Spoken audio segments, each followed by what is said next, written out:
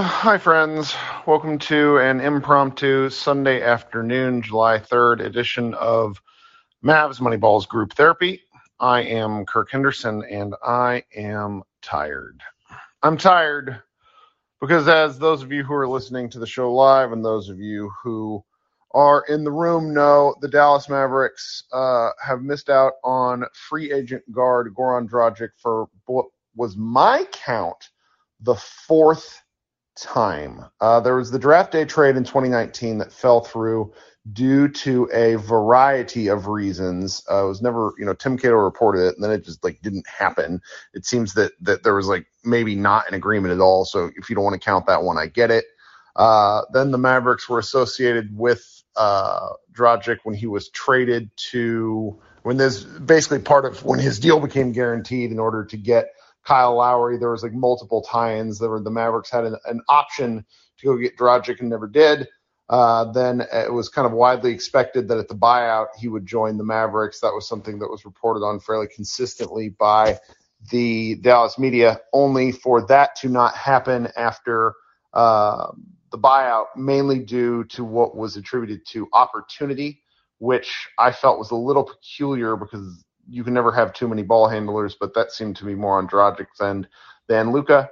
And now we have the fourth time where he has not signed with the Mavericks because the Mavericks are, as I understand it, sort of watching the market. And watching the market could be sort of coded terminology for waiting to see how the Kyrie KD thing pans out. But this really feels like the meme, the standing in the corner meme, where it's they don't know we're waiting for free agency to pan out, as nothing actually happens.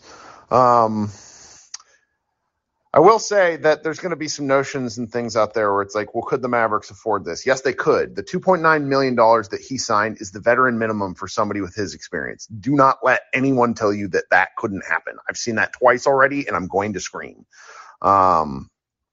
Anyhow, so come up here.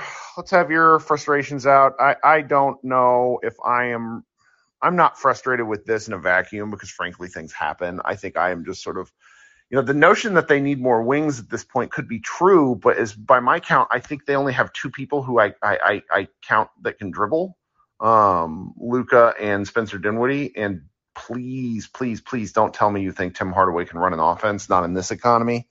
All right. So y'all know the drill. Let's come up here and talk and hang out. Michael, how you doing, Michael? What's up, buddy? Couldn't get you on the other night. I'm at a loss for words. Even before we lost Dragic, I was thinking okay, if I had to grade how this offseason went, okay, yeah, I mean, it started out well, would trade, genuinely great move, moved off expiring bench pieces, center offensive, pretty versatile offensively. Maxey and Powell there, they were getting overtaxed, but I'm just stunned at how much this has gone off the rails. Literally a week and a half ago, I was feeling really good about everything. And I don't think that I literally do not think that anything could have, that it could have gone worse, ever since draft night, basically. Yep. And as a result of that, I'm seeing a lot, and I think you need to put these things in two different buckets. The draft night move was really interesting, and it's a good move, and it's a good gamble. But because free agency has gone so poorly, I've seen people start to increase the importance of the draft night move. The draft night move goes from being low risk to high risk if you need Wood to be good. Right now, the Mavericks need Christian Wood to be good. And I've got news for everyone. Christian Wood has never been good in a meaningful context. It's not to say it can't happen, but I don't like that kind of pressure on that sort of move. Do you know what I mean? Yeah. I mean, I've seen so many takes about how people about how after we lost Brunson, about how they're it's no worries, Christian Wood averaged 17 points a game. He was a 20-point per game scorer 2 years ago. He can replace Brunson. I'm just saying, dude, you can't just subtract Brunson's points per game and then add Tim's points per game and Wood's points per game and think, oh yeah, we're gonna score like this many more points. They're both play finishers. We have two playmakers now. We literally have two players on the roster who I can really think, okay, yeah, I'm comfortable with them dribbling and passing at the same time. And we don't, right now, Jaden Hardy is literally our third ball handler at this point. Hey guys, I see the chat talking about this. I don't like putting that kind of pressure on a rookie. I have seen some bizarre takes from fans where it's just like, this is great. They know what they're doing. And, I'm of the opinion that over the longer term, the Mavericks have this really remarkable tendency for things to work out for them in the way, like Mike Conley, for example, back in 2016, he started aging very quickly. Like Dallas seems to come out of these things okay. And yeah, you still got Luka Doncic. But after making the Western Conference Finals, this is just such a crappy way to keep things going. Yeah.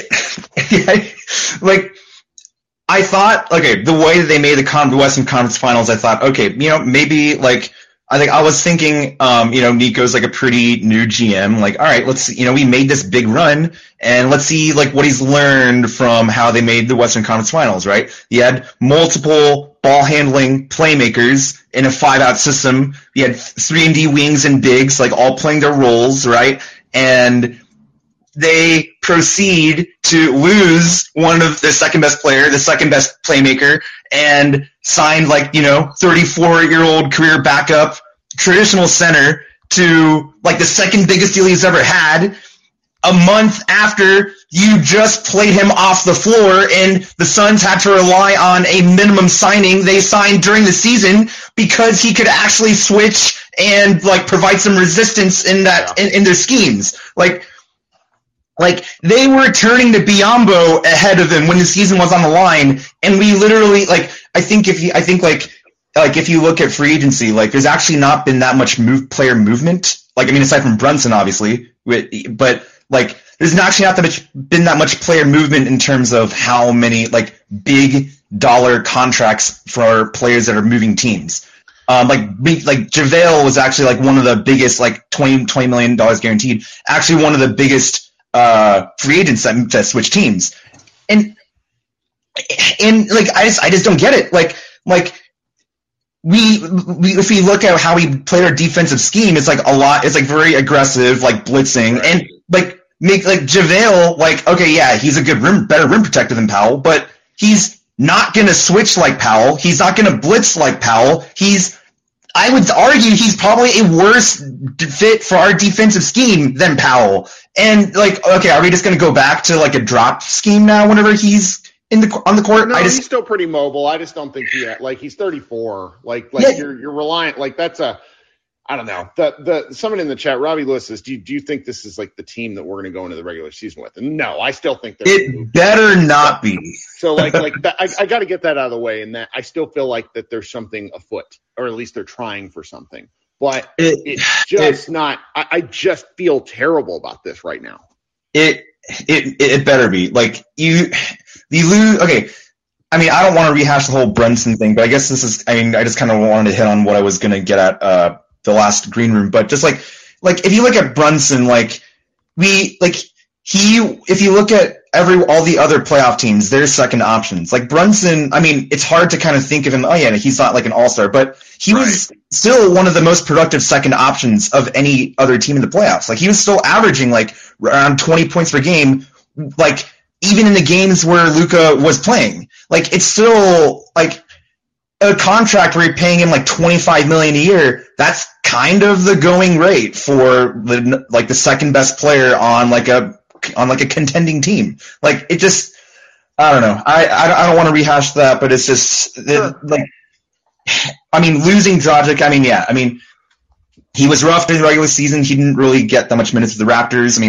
Probably not just because of his play, but because he also didn't want to be there. But even in the playoffs, incredible today, and in the day then yesterday or 2 days ago when they played Croatia, I'm pissed. He looks like a good basketball player because, he's not an 82-game guy. If the Mavericks were to get him, you would have had him for probably – I would have hoped for like 35 games, frankly, and then hoped he would have been healthy for the playoffs. That was like my expectations. Right. Yeah, and then not to mention, like the locker room presence where it's like now, okay, like I get that Theo Pinson is supposed to be like this like huge like locker room whisperer, but he's still like like a young like completely like not proven like complete like he's not really there for like actual on-court reasons, and there's only so much I can imagine that someone of that kind of stature would have on the locker room, like.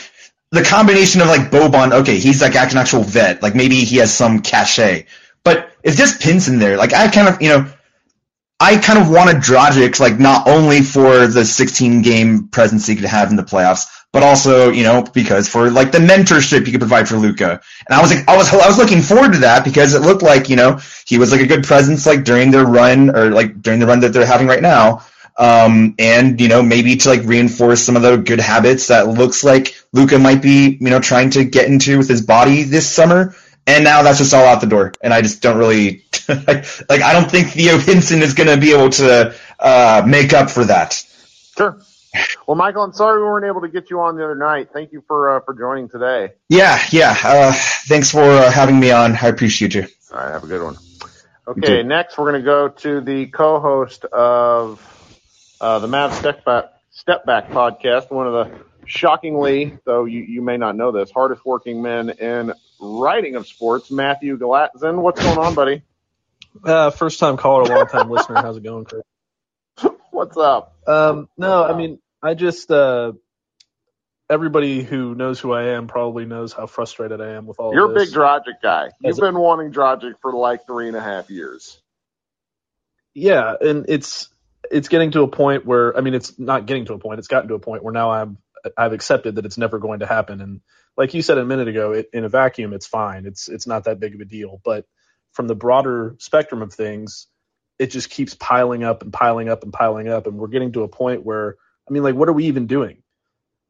The biggest move you've made this offseason is kind of a wash because you also lost Brunson. And then your big move in free agency is signing a kind of a, weird guy. No, it's a terrible signing. I am okay. Like, I've sat on this for a couple of days and let it process. When Otto Porter Jr. signs the exact same, like, per year dollar thing up in Toronto as we just gave JaVale McGee, that is an awful signing. Sorry. Yeah, no, I totally agree. You could have, I think, I heard Dalton say earlier, you could have gotten Otto Porter for the taxpayer mid-level exception. So I ask again, like, what are we doing here? What is the point of, like, what could they be hiding? Because every time that the Mavs have had some big sort of grand scheme to do something that, they're waiting for,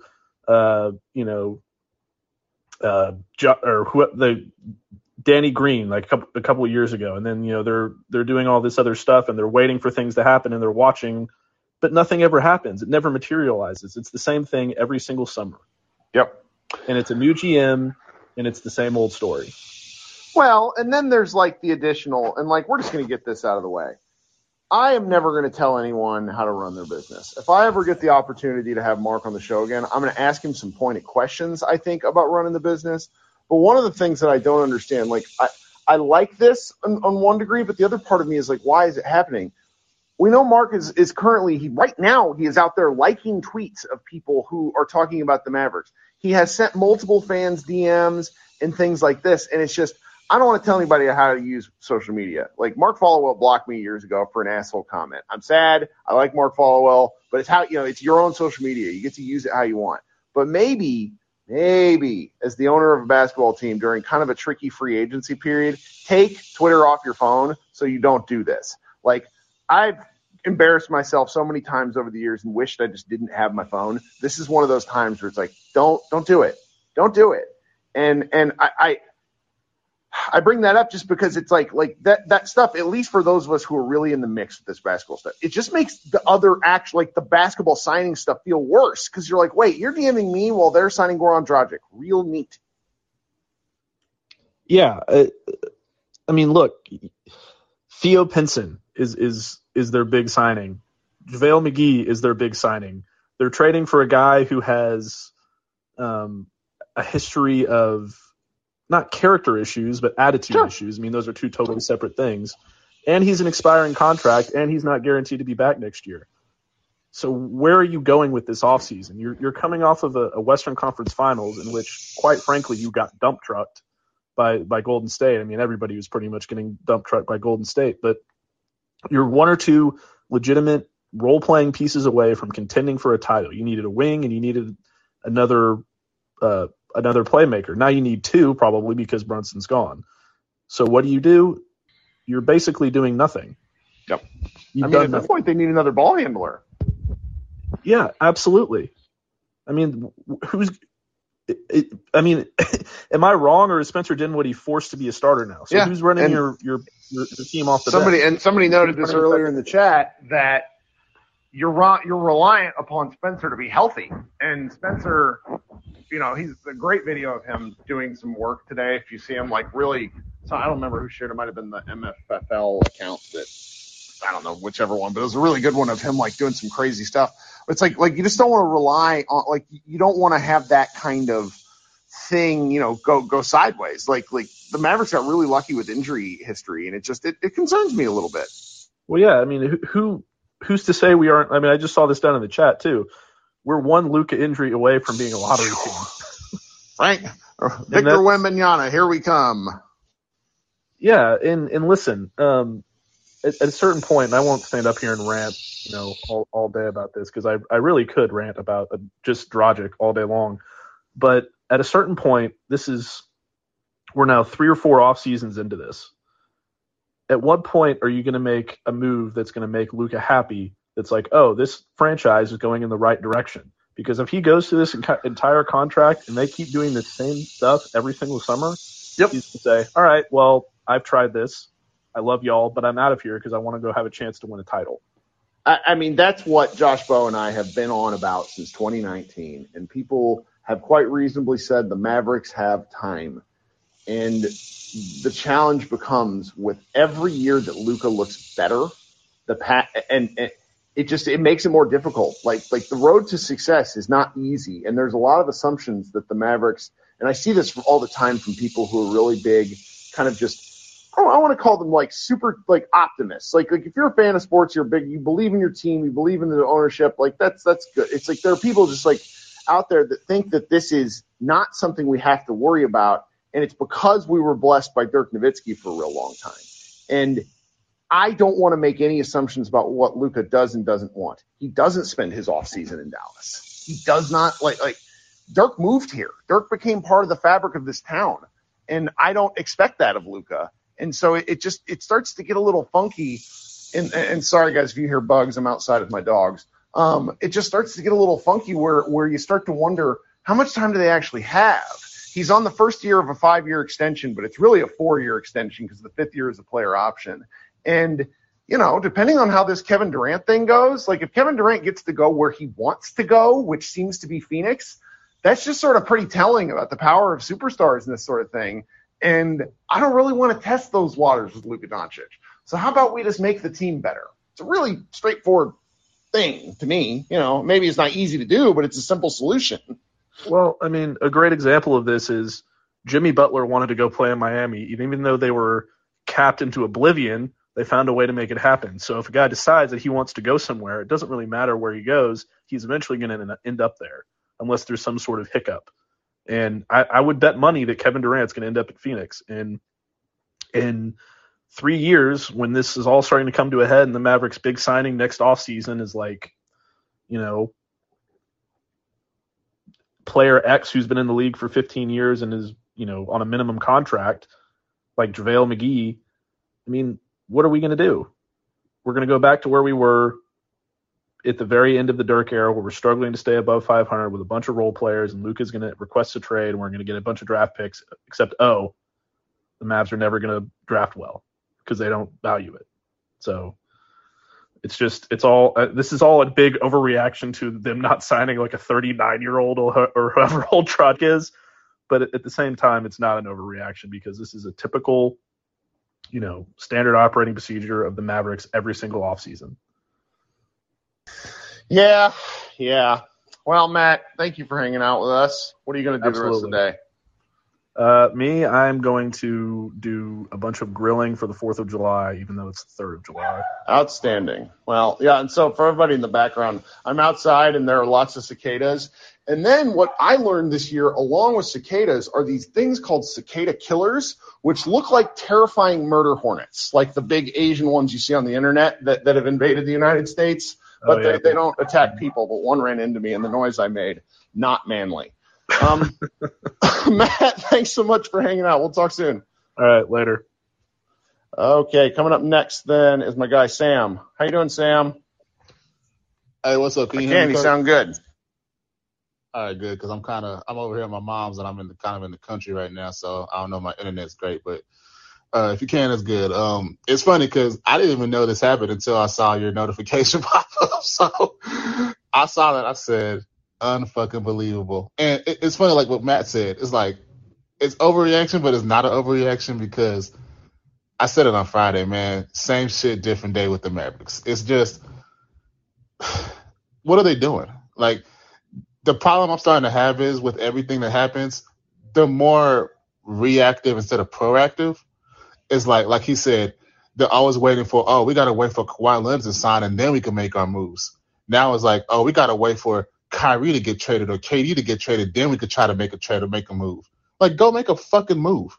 You know what I'm saying? Just, like, go make your team better. Quit trying to wait for things to happen in order for you to do what you got to do. Like, go do it. I don't care. You can figure it out. Miami figured it out with Jimmy Butler. PJ Tucker went to the Sixers. I know that's a different example, but James Harden declined his option so he can get PJ Tucker. Like, go make moves. We're just sitting there waiting, and it's just frustrating because So I crushed this team. Now let me play devil's advocate for just a minute. Part of why this is all so awful is because they really didn't have any flexibility. It was Brunson and then hope for something with the taxpayer mid-level. And so when you don't get Brunson, everything else becomes magnified. And unfortunately for us, we never considered that Brunson wasn't staying ever until last week. And so it's just like a lot of this is processing elements of the fact that they're having to do a bit of a reset to where, everyone's out there. Dalton told me the other day, he's like, I don't want to hear any talk of tanking. I'm like, I don't think they're going to tank. I just don't know how good they're going to be. Like, you assume kind of a team with Luka has a 500 level floor. I think that's the case. But if you're the Dallas Mavericks, are you playing for the play-in after going to the Western Conference Finals? That's where all this starts to really, really get frustrating. And, I wrote just a piece right now that maybe they're waiting for the pieces to fall with this KD trade or, KD, Kyrie, whatever. But the reality is there's just not a ton they could do. They're going to maybe rearrange some pieces. But if I'm the Dallas Mavericks, like, I can't send out another first-round pick. Like, cannot happen. It has to be – you just saw what Rudy Gobert went for. The guy that we didn't want went for 5 picks. So if I'm the Mavericks, at a certain point you have to realize that this is like a asset-building situation where – they might have to just sort of take this on the chin, and all of us are going to be pissed about it. But I don't really see what they could do just to sort of defend them for a moment. See, and that's one of the problems I had as well is because just of all the moves they made over the past 4 or 5 years, like with the KP thing, you didn't have to give him a 5-year contract. If anything, you have some type of protection on it, so then it's easier to move. So you don't have to pick up a Davis Bertans. 100%. You 100%. You could just pick up Spencer Dinwiddie, and then you're like, okay, you figure it out. Or even with the Rick Carlisle thing, I get it. Y'all have mutual respect, whatever. That's cool. That was bad. But he wants to go to Indiana. Get a draft pick. I don't care if it's a 2nd round pick. Get some picks. Get something. Anything, but you just do it because we're nice, we're the friendly franchise. We just do whatever we want, and it's like, bro, you don't get assets. You got to draft guys that people want, even though they may suck. 2 years ago, Toronto wanted Taylor Horton Tucker for Kyle Lowry, and the Lakers said no. Yep. Just imagine if they traded. I mean, who knows what would have happened? So little things like that, you never know, and the Mavericks don't do that. They don't do the due diligence. What they always say they do it, and I'm frustrated. Now, I understand. The frustration is why I wanted to start this. in no small part because, like, when I sit there and look at Twitter, I get mad. You know, I watched an interaction last night between Josh Bowe and Jake from The Ticket that it infuriated me as I watched it happen because Jake basically called Josh fatalistic. And Josh is pretty, I don't know, he's more of a hater than me when he wants to be, but he's been pretty low key. And it's just the thought that I had was if this was a conversation being had at a sports bar, the tone is different. But everything I read on Twitter, I just get mad. And so it's like talking now, I feel a little better. Already I feel a little better because I don't know. I'm not one to make excuses for the Mavericks, but I don't like that they let this happen. But the basketball sense of me understands why they did it. I just want Dragic. Yeah, and it's just the thing is, it's just been frustrating and it's just kind of annoying and it's just kind of like, what are you gonna do at the end of the day? It's just kind of you figure it out type of stuff, and it's just kind of like I don't know.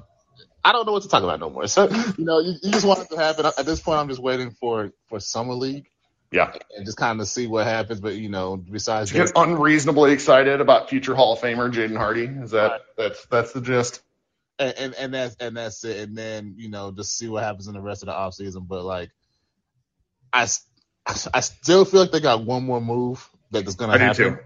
And I hope it's a move because at this point, remember last year we came in the season talking about they're not going to go into the season with 6 bigs, and then they did 6 bigs. So if they go into the season with Theo Pinson, JaVale McGee, and Jaden Hardy, bro, I think I'm going to have a mental breakdown. So, but I'll let other people get on. I'm just annoyed at this point, so that's it.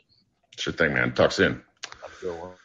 All right. Wow. Okay. A lot of you want to talk. I was not expecting this for a Sunday afternoon. So, all right. Let's try to keep it somewhat brief because I don't like it when I can't get to everyone. Some of that's on me, though, because I never shut up. Brian, what's up, buddy? Hey, buddy. How's it going? I'm not outside anymore. I came inside. I could tell. I was expecting you were outside in Henderson Manor, like in your luxurious backyard. Hey, eventually you're going to get that Mavs Moneyball themed pool in your backyard, and then when the Mavericks actually win the title again, you're going to just have everybody over for a barbecue. Okay, I'll try to be quick, though. So I want to channel my inner Windhurst for a second, and I want to ask a question without you answering it, but it might be beneficial for everybody. Okay, so let's say the Mavericks don't have any other moves to make, right? Right. So Dragic has been actively involved with Luka the last couple weeks, so we're very privy to that. So obviously there's been conversation, there's been talk. There's been changes the last couple, like last offseason. This is the 4th time Dragic is not a Maverick, which sucks, but I'm starting to look at something here, Kirk. So there was a new coach, there's a new GM, but there seems to be a common denominator. Sure, it's Mark. Yeah. And why is that? Let's say hypothetically, if Dragic would have signed for let's say an MLE somewhere for like $20-30 million, it's like, okay, that's out of the Mavs' pocket. But you're telling me hypothetically the Mavericks could have offered the same exact amount of money, and he could have played with his buddy that he's been playing with the last couple of weeks, and he chose to go to Chicago, which I'm just like, what is that really telling you? Because hypothetically, you look at both. Would you rather play with Luka or would you rather play with DeMar DeRozan? I mean, I'm just that's the way I'm presenting it.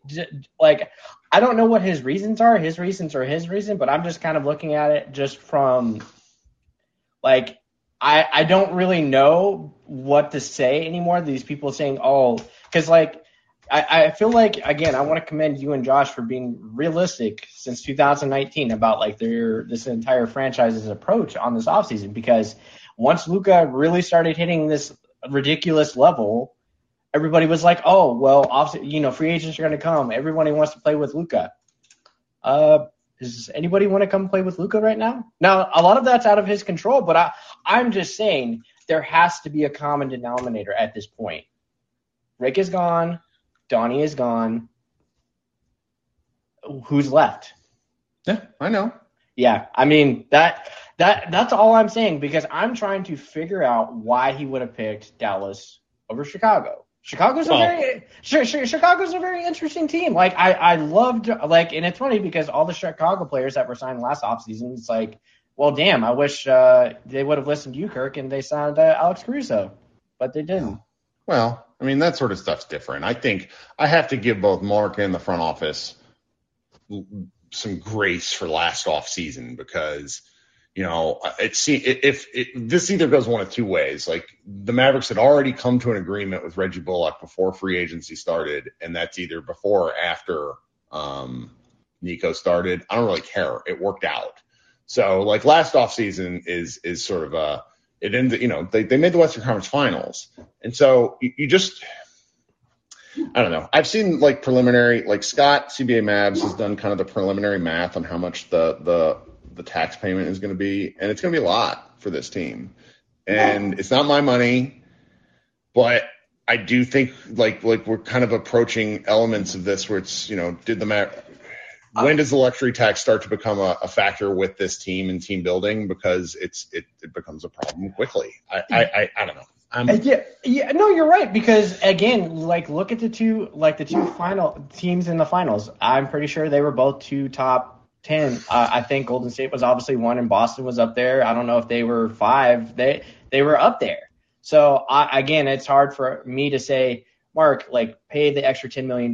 Like, who cares? Like, but at some point, like, if my thing is, I'm sorry, I'll say this and I'll jump off because I know other folks need to go. Like, if the strategy was, okay, so we can't go over the tax, that's fine, but let's utilize our assets where we can benefit from going the other way. That's, like, the thing that's really pissed me off the last few years. There's no method at all. Like, if you had a plan, like, I know this is Nico's, like, kind of first official full offseason where he's, like, been there from jump, which, like, I'm like not as frustrated with him. But what is the plan? What is your method? Because, you know, when you're baking something, you have to follow a recipe. I think they're just throwing shit in a bowl and think it's going to taste good because they have Luka. That's not always the case. Sure. Well, thanks for stopping by today, buddy. Yeah, take care. Mm-hmm. All right. It's funny. 4th of July in 2016, I spent my entire day being so mad the Mavericks signed Harrison Barnes. I'm pretty sure it's still – I might have deleted them all, but it's out there somewhere. Matthew, welcome, Matthew. What's up? Hey, thanks for having me on. How you doing?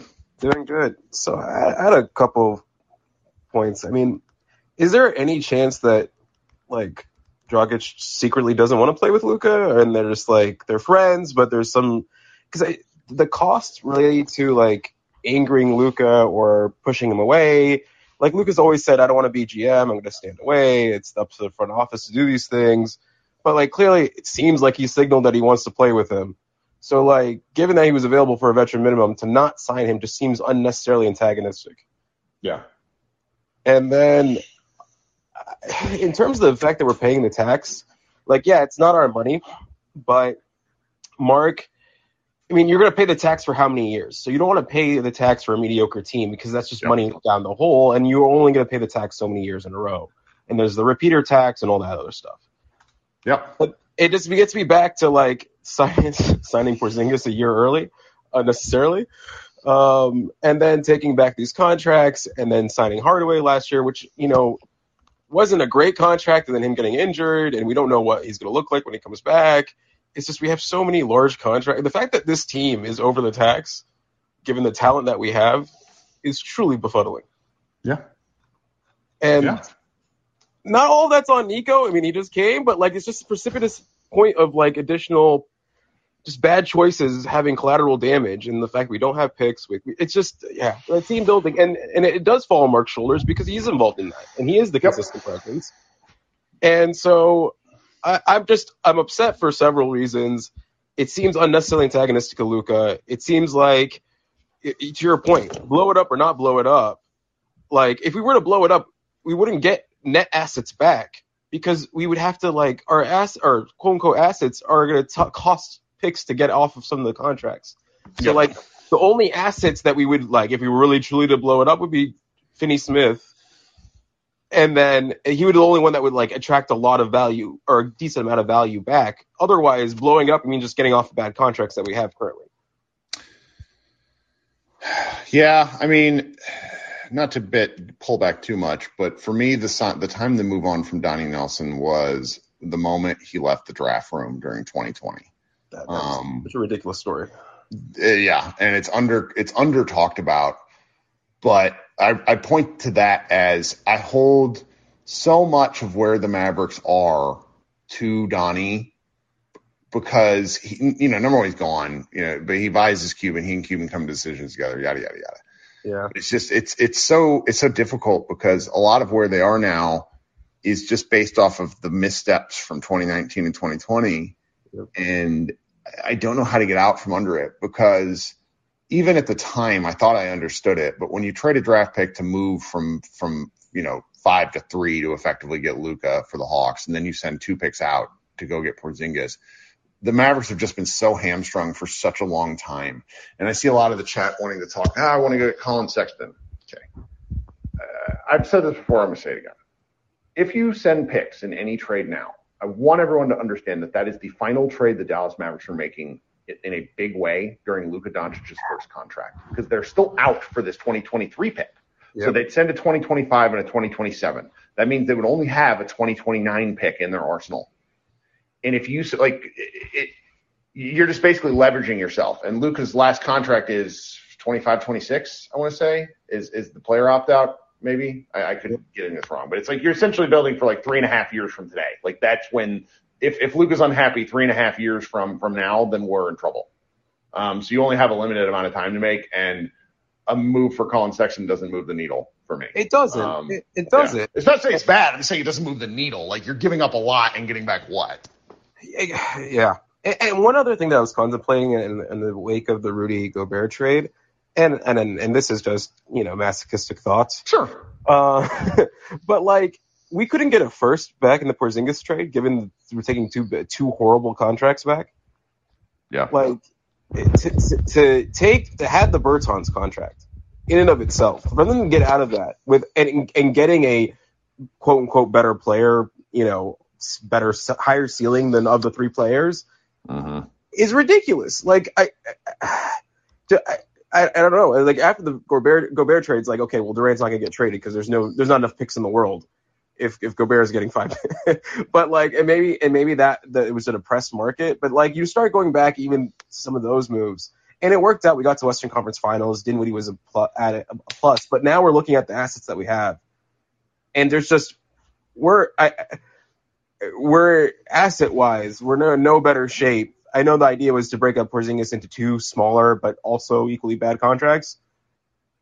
I don't know. We can still move Bertans without giving up an asset along with it. Right. And like, that's, I think, why, like, if you go read Mark Cuban's likes right now, he's like searching his name. And this is where it just,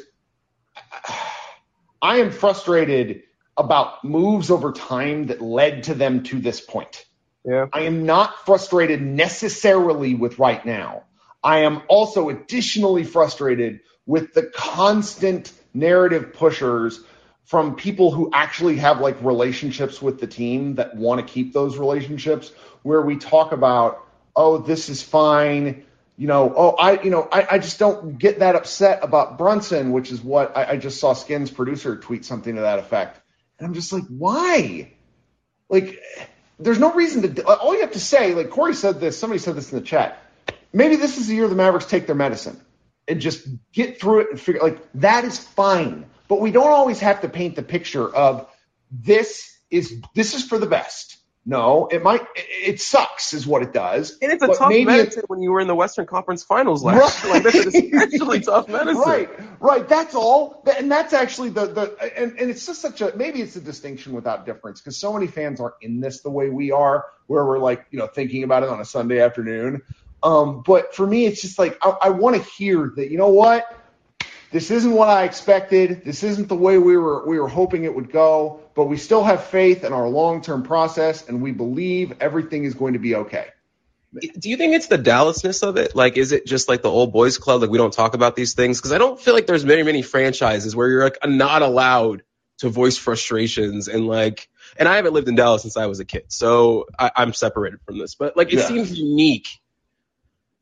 I don't know if it's unique. I just think that like the Mavericks are such a small part of the sports media market, and Cuban and Jerry Jones have been, Jerry Jones obviously forever, Cuban going back 20 years. There's people that have real relationships, and I have obviously spoken with Mark. I don't know Cuban from anyone. Sure. I don't know, and I honestly don't really want to, because for me, I think once you form these relationships, it's problematic. It starts to cloud your judgment, where you're like, I can see things from their point of view. And I'm like, I can see things from the Mavs point of view. I understand how they got here pretty solidly. Like, I'm honestly, like with the Brunson thing, I'm to the point of, I really think Brunson had made up his mind back in April from everything I put together. Yeah. But it still makes me mad that they didn't offer him as much money as they could to see if maybe that would have changed his mind.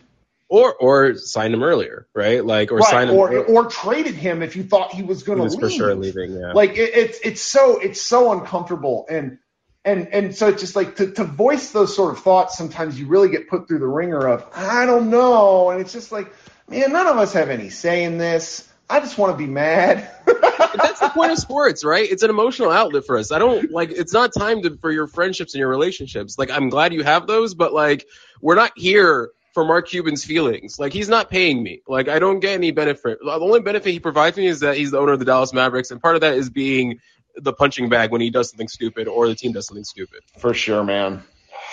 It's just, that's why we talk, though. Because I'm not even looking at my Twitter right now, because it just, like, something about that versus this makes me so much angrier versus this. I'm like, I'm going to go have a margarita when I'm done talking to y'all. Thanks for having me on, man, and happy 4th. You too. All right, coming up next then, I keep saying we're going to keep it quick, and then I just don't. Jacob, what's up, man? Congrats on getting a liked Mark Cuban tweet. Thank you. Yeah, no, I thought that was funny when it popped up. I was like, because this is what I wanted to kind of talk about. I didn't mention it the other day. Why? Like, he may or may not have a script that sends tweets to him with his name on it, but I mean, why is that important to him? Why does he care? He owns a team. He's owned it for 22 years. Surely he knows that fans want to win. So, I mean, watching the Bulls sign Dragic, I mean, as far as I know, this was a pretty simple move that should have happened. I mean, it's a superstar league, and I would like to keep Luka happy, okay? Because I don't think he's cut from the same loyalty cloth that Dirk is. So I think there was such a simple move that didn't happen, and now he's on Twitter liking tweets. I mean, grow up, man. Come on. Like, he's basically, it's almost to the point where he's like Jerry Jones that made his money in the .com boom. Like, he just has to win his way, and like he's coming off as so insecure. Yeah. I don't know. I always have interesting interactions. I don't think he would care that I shared this, but like after he and I did that podcast, he sent me a message the next day where he basically was like, I just think you're all talking bluster. And I'm just like, I didn't feel like being an asshole to a billionaire on the first day I met you. And, it seemed a little like I'm pretty fine. Maybe I should send him a DM with this invite. Let him come hang out with us for a while. It's difficult because like he said something to me that has resonated, and I still think about where he's like, if you were in charge of the team, would you do the same thing I'm doing? I'm like, yeah, I probably would. And so it's like, it's what makes him really relatable and why so many people go absolutely to bat for him. Like the people where it's like, why are you a fan of the owner? And it's like, okay, but he changed the culture of the team, and that matters to a whole lot of people because the Mavs are bad in the 90s. But I also just, at some point, I would like for him to sort of take a step back and say, it's okay. Like, it's okay to not – a team can make mistakes. That's the other thing. Like, there's no – what I very much get frustrated with is just like a lack of – we messed this up. Like, Mark Stein said that on a Kevin O'Connor show the other day where he's like, the Mavs messed this up. Like, I don't remember in 10 years anybody, Dallas media, really saying the Mavs messed the thing up. Do you? No, not really. I mean, yeah, I'm kind of at the point where, like, why can't he just be a fan and cut the checks? Like, you don't have to win your way. I mean, let the front office do their job, man. He's got to sign the checks, and I mean that's where the I hate talking luxury tax and math, but it's like, the initial payment for the luxury tax next year is like $35 million, and again, understanding it's not my money, I'm just like, okay, well, what if you're like coming up with $35 million in liquid cash? Shit, I can't imagine, even as a billionaire. Yeah, and he I wish he would understand that he doesn't know everything about everything too. Like if you thought that Brunson was gonna leave, man, like sure, like if freaking Brian Windhorst can basically read the tea leaves and predict that the Jazz are gonna trade Rudy Gobert, there's just no way that you didn't think that that in all likelihood that Brunson was not gonna leave for the Knicks, and ship him out, man. Like, you know what I mean? Like, I don't know. He's just so arrogant sometimes. Like, I used to like him, but now that I kind of like it's just like, I don't know. Maybe I'm spoiled because since I've been alive, the Mavs have been the best team in DFW sports. But I don't know. It's just, I get it. Like, I'm kind of where Sam's at right now. Just make a fucking move, man. Come on. Like, I'm pretty sure we've gotten worse this offseason, and that's just like we're cash strapped. I get all that, but like, I don't know. It's just frustrating. All right. Well, thank you, Jacob. Talk soon. All right. Thanks. Okay. Let's go to Krishna. What's up, man? Give Krishna a second to find the mute button. Might be in the chat. Might be in another app. Sometimes, guys, when you switch out of apps, it gets all goofy with the audio. Krishna, we'll bring you up. Hey, Mark. How are you? I'm okay. What's going on? Not much. It's July 4th. I'm not really doing anything, but I don't know how to feel anymore because, like, obviously there was all the rumors about the roster spot, but maybe I was wrong. Don't you have 20 roster spots in the off season?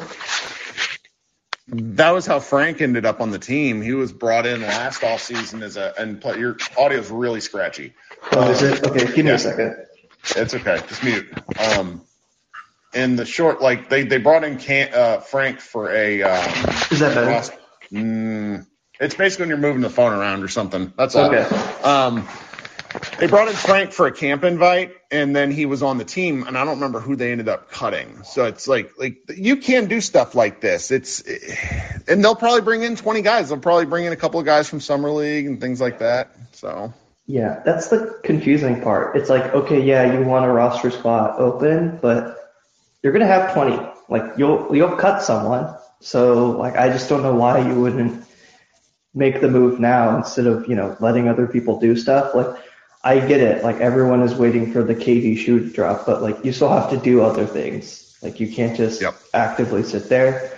But I do agree kind of with the consensus, like this idea that so many mistakes have just been made year in and year out that it seems like this is the year where the Mavericks just swallow the pill. And like I know everyone like wants like all these big moves, like they want to go after Sexton, but I do kind of agree with you. Like I just don't want the Mavericks to ship out picks at this point, because if you're shipping out picks, then you're really resigning yourself to the fact that you're stuck with this team and you're just trying to get off bad contracts, and I don't think that's a good move. Like honestly, like I feel that you swallow the year. Like if you can't move off Bertans, or like Tim, if you're going to move off Tim, like just swallow that contract for a year. I think both will have like 2 years left. Like it'll be easier to get off of them the next year, because we always get in the situation where it's like, oh, we should get off of them with 3 years. Like if you just wait another year, it'll be easier. Powell will expire. I think a few more contracts will expire. So it's like, yeah, the team is clearly more inferior than they were last season. But I don't know. I feel like this is definitely just not even a rebuild, but almost like just swallowing the pill. And I don't know what to say, because I feel bad for the fans the most, like just all of us, because this sucks. Like you don't want to see a team that just went to the Western Conference Finals do this, but and also like I think Twitter is not the best place to get a reflection of that, because you go on Twitter Very true. and you see Warriors fans complaining about like, oh, the Warriors aren't re-signing Gary Payton and Otto Porter. It's like, well, they're still going to pay like $300 million in the tax.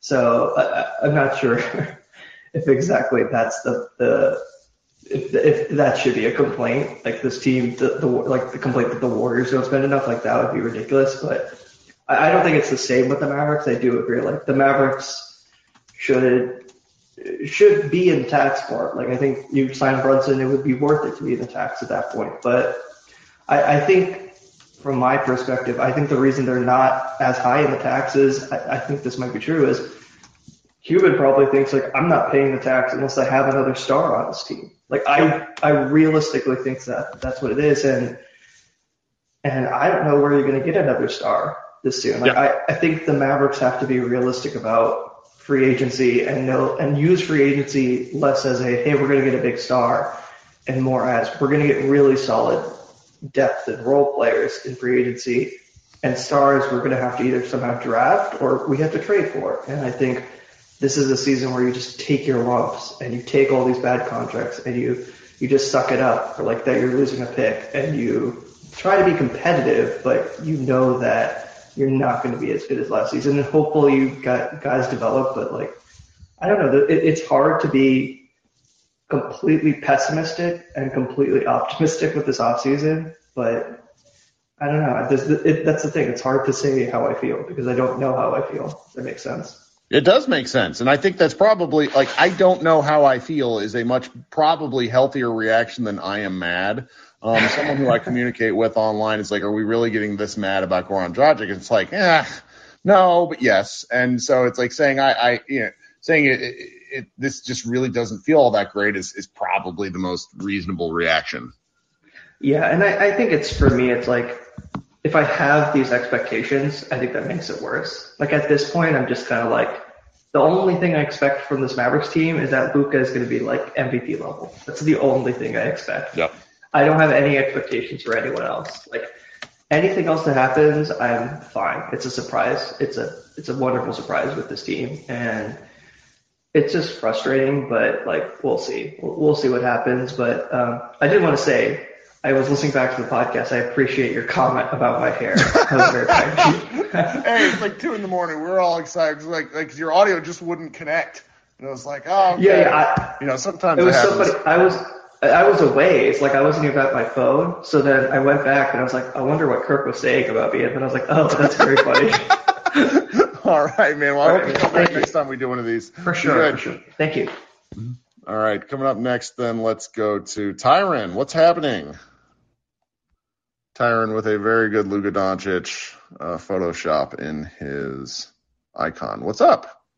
Hey, man, thank you. I don't know if I'm being overly optimistic or, I don't know, maybe I've been in the sun too long, but I'm kind of glad we didn't get Dragic. I'm tired of hearing his name. We've been talking about him for 2 years now. He doesn't want to come, people. Give it up. For whatever reason, he doesn't want to come. Who cares? His best days are behind him. Whatever. Get over it, right? But besides that, Brunson leaving, if he wants to go play with Daddy and sign a deal with the devil, that's on him. Again, I don't care. I'm more so excited about what Christian Wood and Luka Doncic are going to look like next year. Like, nobody's been talking about how dangerous that could potentially be. Like, holy fuck. Like, I'm super excited about that. And I know during the last regime, we would get young guys and we never developed them. I'm super excited to see what happens with Jaden Hardy under Jason Kidd. Because again, I mean, he's still a little rough and raw around the edges, but holy shit, he has, huge upside in the fact that he very well could find his way into the rotation and actually contribute later on in the season with the right kind of guidance. So, do we really want to go and blow up the team that made the Western Conference Finals and start from scratch and sign this guy, give away that trade and da-da-da-da-da? No, because that's what got us to the point that we are right now. I really feel like come March, everybody in here is going to be singing a different team. And I really hope that's the case and not just blowing smoke. But yeah, I'm just super optimistic about everything that's happened this summer. If we make another move, cool. If not, cool. I'm just ready to get the basketball season back started and see how the pieces fall. I think you are an absolute madman.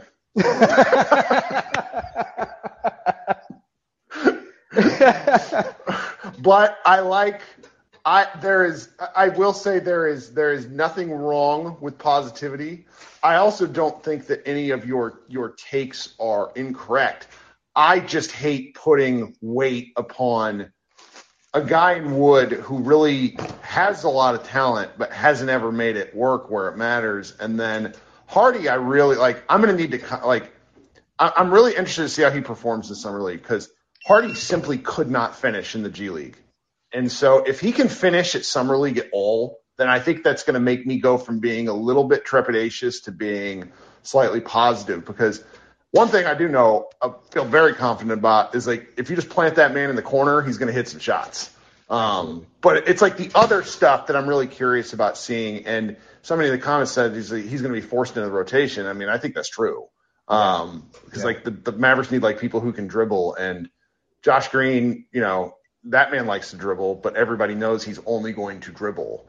He's not going to shoot the ball. So but yeah, I love the positivity. I'm sure people probably wanted to hear something other than doom and gloom. So yeah, and kind of piggybacking off of what you said, talking about Josh Green, how long did we just want to see him play? Just to see what he had to offer. You know what I mean? And you kind of stunk it up a little bit, but hey, now we know, right? With Jaden Hardy, I just want to know. I'm excited to know. I'm glad. And we're going to find out starting Friday. That's right. So, all right, man. Thanks so much. Everybody have a happy 4th of July. Talk to you soon. You as well. All right, let's go to David, who's been waiting a while. David, what's up? David, we still got you there? All right. Let's try to request back up. Maybe it's not showing the connection, but that's okay. We'll try again. Let's go to Grayson. Hey, Grayson, what's up? Hey, Kirk, can you hear me? Dan, how you doing? I'm doing well. How are you doing today? I'm okay. I would have rather spent the afternoon playing Mass Effect, but I'm talking to you guys, so that's okay. Fair enough. So I have two things. I'll try to keep it quick. I think we've already hashed this out a little bit, but Mark's Twitter is just kind of really irking me in all the wrong ways. He's the only owner that I really see do this, liking tweets, being in DMs with people that have Jason Kidd mugshots, talking about base year compensation, all that. I just don't like the message, I guess, it sends about the organization. It just doesn't seem as professional to me. Maybe that's just my take on it, but it's just kind of strange, and I just do not like it. And then the second thing I have that's kind of more of like an open-ended question, you kind of hinted at it earlier, was I think this might be the year where we have to take the medicine, as you like to say, and take out another year on all of our bad contracts. So whether that's Bertans going another year, Powell becoming a free agent, and Timmy going another year lower, I think this kind of has to be the Hawks year that they just had, where they made the conference finals, and then they took a big step back and realized, okay, we need to reshift. I'm not sitting here saying we're going to do the DeJounte Murray level trade next year, but I think that's the move that we have to make to just kind of clear some of the terrible books that Donnie left us with, and maybe see if we can compile assets in that way. But I have a little bit of gloom. I think Jaden Hardy will have to play unless we get another ball handler, just because right now our only two ball handlers are Luka and Spencer. And what made our team really kind of good last year was having that third ball handler of Spencer coming off the bench and kind of being able to run an effective second unit. And so I don't know. I can't have JaVale McGee start. So I would rather, I guess, have Timmy start, but he looked not great in J-Kid's system. So I just have a lot of concerns with the roster, and I hope there's another move, but if it happens that it has to wait till next year, I think that's smart. I don't want us to rush into another move like Porzingis, but just kind of overall shitty offseason, I feel like. So far, I just got another text that said, hey, just remember it's July 3rd. And I'm like, I get it. It's just the ones that, somebody – I didn't agree with this take, but I at least liked it, where it's like if the Wood move had happened, on draft night, we'd all be more excited. Like, there's just elements of this that feel like in a narrative arc that make everything feel a little worse. And that's, I think, why, to a degree, the sort of "why are you so upset" lectures that I see every now and again, where it's like, well, because people live in the moment. Like, not everything is this boring, dispassionate look at stuff. And if right now you feel like the offseason sucks, I understand that. And if they make a move that makes you feel better sometime in the next 72 hours, that's perfectly reasonable too. That's why I got online. I just wanted to talk about it for a bit. I agree with you that if the Wood trade happened later, we'd feel better, because the Wood trade still doesn't address the issue that we don't have a bench wing to allow Reggie or Dorian rest, which is one of the reasons we lost to the Warriors, is that they were playing 40 minutes a game the entire playoffs and they got burnt. Yeah. And Josh Green had to try to come, or Frankie Smokes had to come in. And, I like Frankie Smokes potentially as a long-term growth. He's still young, but I mean, that's a big, big if. And then it also doesn't address any of the issues that we lost with Brunson. So it's just kind of delaying the inevitable Mavs sadness if you think, oh, congratulations, Christian Wood shows up, 2 weeks later than what he did. So, I mean, it is what it is, but I wish Mark would just kind of have less Twitter fingers. He's trying to turn into Ja of an owner right now. Sure. Well, Grayson, thanks for hanging out. Talk soon, all right? Kirk. Have a good fourth. Thanks, man. Yep, I don't know what I'm doing tonight. My wife probably knows. I should probably text her. Brent, what's going on? What's up, Kirk? Oh, just, this. What about you? I've got a few things on my mind. The first thing is, just to get the Dragic thing out of the way, we either told him we didn't want him, which I can't envision, or if there is another move coming, like we keep saying, did we ask him to wait and he wasn't willing to wait? Is that what we're looking at? I honestly don't know. Tyron said something a while ago where it's like, we just don't, like, he doesn't want to sign here, or we don't want him. And I don't know how to reconcile that with people we all value, like Mark Stein saying that the Mavericks are interested. It's just, I don't know how to reconcile all that. Things change, I think, is probably the easiest answer, where it's like, all right, this will work. It's like a kids, pair of friends in their 20s making a pact to get married by 40 if they haven't, found somebody, and then instead they just marry somebody else. I just hate it, because I think it makes basketball sense in a way that is sort of undervalued. But, if you don't agree, I get it, because again, he didn't have a great season last year. He is an older guy, and I don't think, you could rely on him to be a regular rotation player. I think he would be a guy that you have to treat gingerly, and maybe the Mavericks don't think they can do that. Maybe they think they need to really make a push. Brunson played a ton of games. Dwight Powell played a ton of games. Dorian and Reggie, Reggie missed a lot of time too. Like, if you need more guys that can just finish the season and play a significant chunk of games, maybe they were concerned there. Who knows? Well, when you're Dragic and Luka making eyes at each other after one of these Slovenian games, when reporters ask you about the prospect of playing with each other, and you talk about, well, I don't want to get fined if I talk about it, and you're smiling at each other, you would think that would mean that all those rumors from people we trust had legs. But that leads me to believe that at some point in the process they wanted to wait on that, and he wasn't willing to wait. I think that's likely. And asking your star player's mentor to wait strikes me as bad business, but what do I know? And as far as Cuban goes, he's a very easy punching bag on days like this where something happens and the fan base is in a state of upheaval. I think we all have to accept it, and I don't know if I'm going to draw your ire by saying this, the guy's probably not going anywhere for a good long while, and for all of his things that frustrate you and a lot of other people, you've got a lot of good things that you've got to take with the bad, and it's that lumping together of the good and the bad that I don't think really that cognitive dissonance is really ever going to be assimilated, especially in moments like this, because he's never going to be the guy in the suit, slowly nodding from the owner's suite. He's just never going to be that guy. So you have to accept it and go, well, at least we've got, somebody who's passionate and proactive, even if that causes problems along the way. Well, I mean, my challenge has always been what I want to know over the last 10 years, where were the benefits that came with Mark the first 10 years? Mark Cuban changed the NBA. There is zero question about that. The NBA that we have, he led the way. He brought people in to the organization, changed the face of the organization, et cetera. And then he just never changed anybody ever again until scandals started happening. And so that's my challenge is like for me, and maybe he and I will talk about this one day. What are the things that he as the owner still brings to the table that makes a striking difference in the world of the Steve Ballmers and that sort of thing? Do you know what I mean? Like, it's not Mark's fault, but if you're playing with the Mavericks had the ability in the 2000s to outspend everyone. The Mavericks, over the history of the luxury tax, have actually paid the 7th most luxury tax out of all the NBA teams. It's just they haven't paid any luxury tax in the last 10 years.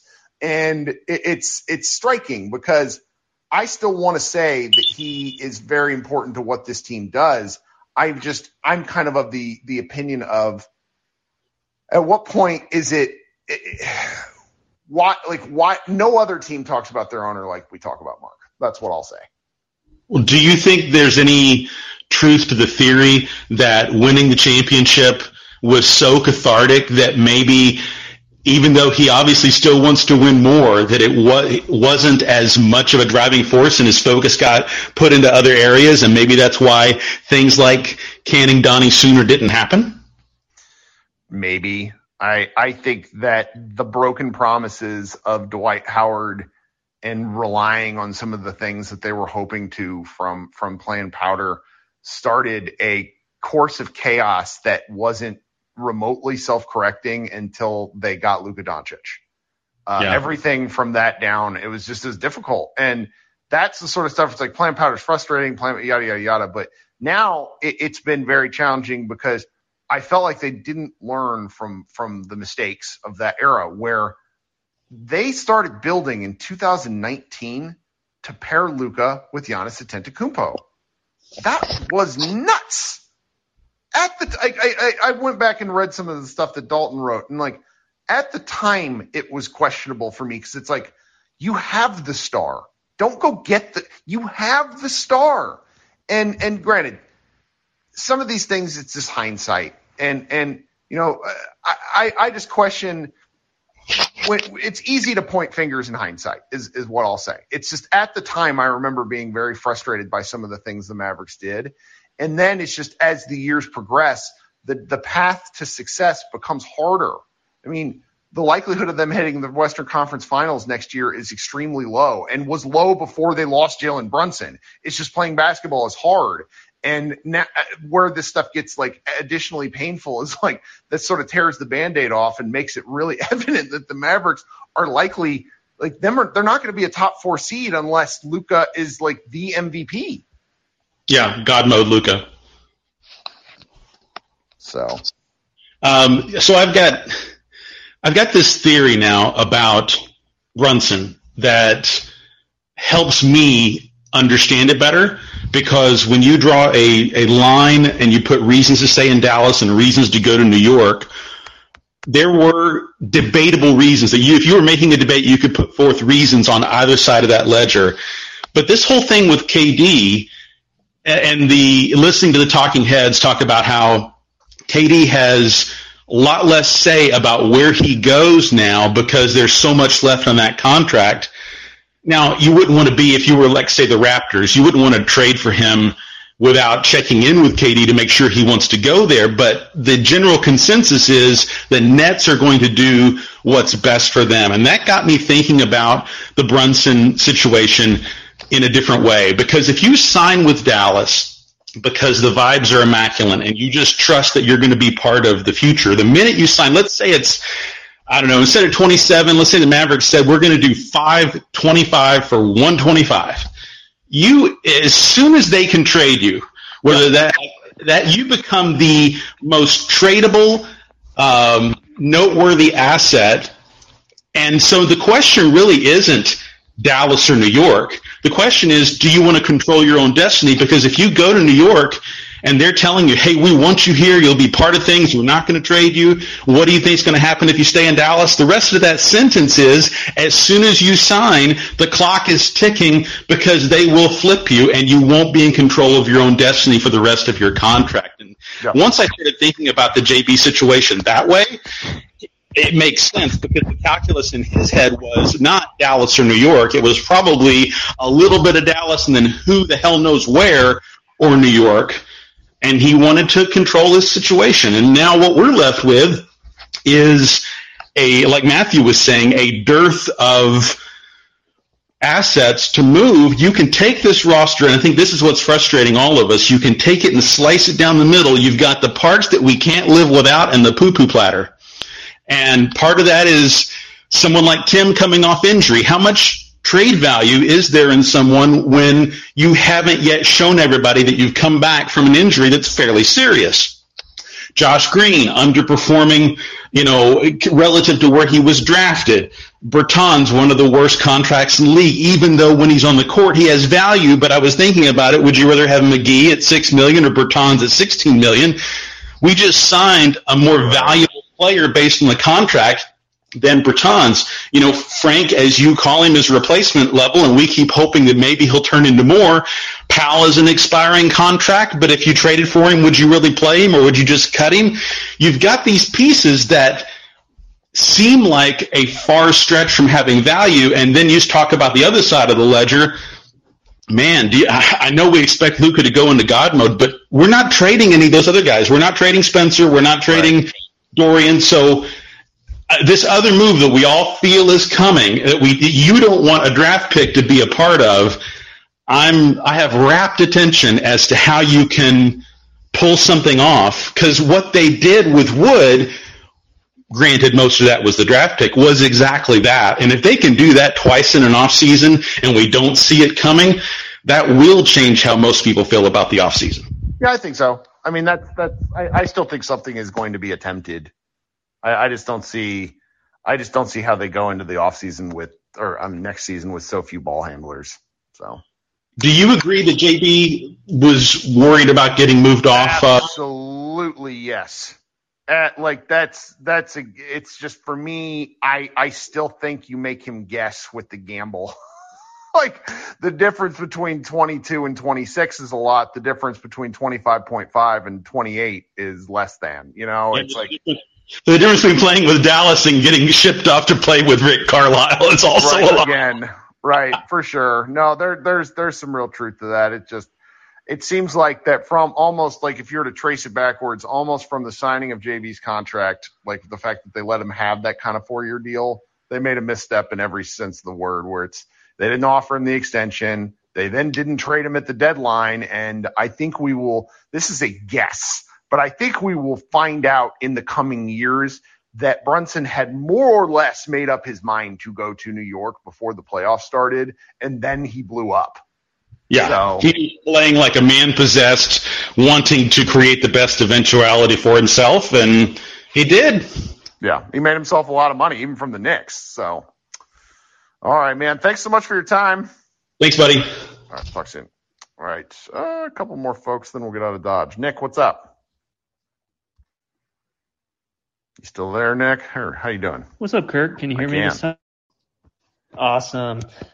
Well, I'm definitely bummed, and I've been kind of in and out of the room, so I apologize if I'm repeating stuff. But I've just got to believe that we must be in on this Kyrie thing, because to me it seems like the only two teams who would want Kyrie would be the Lakers or us. I heard there were reports about maybe I think the 76ers, but I just don't see how that makes any kind of sense at all.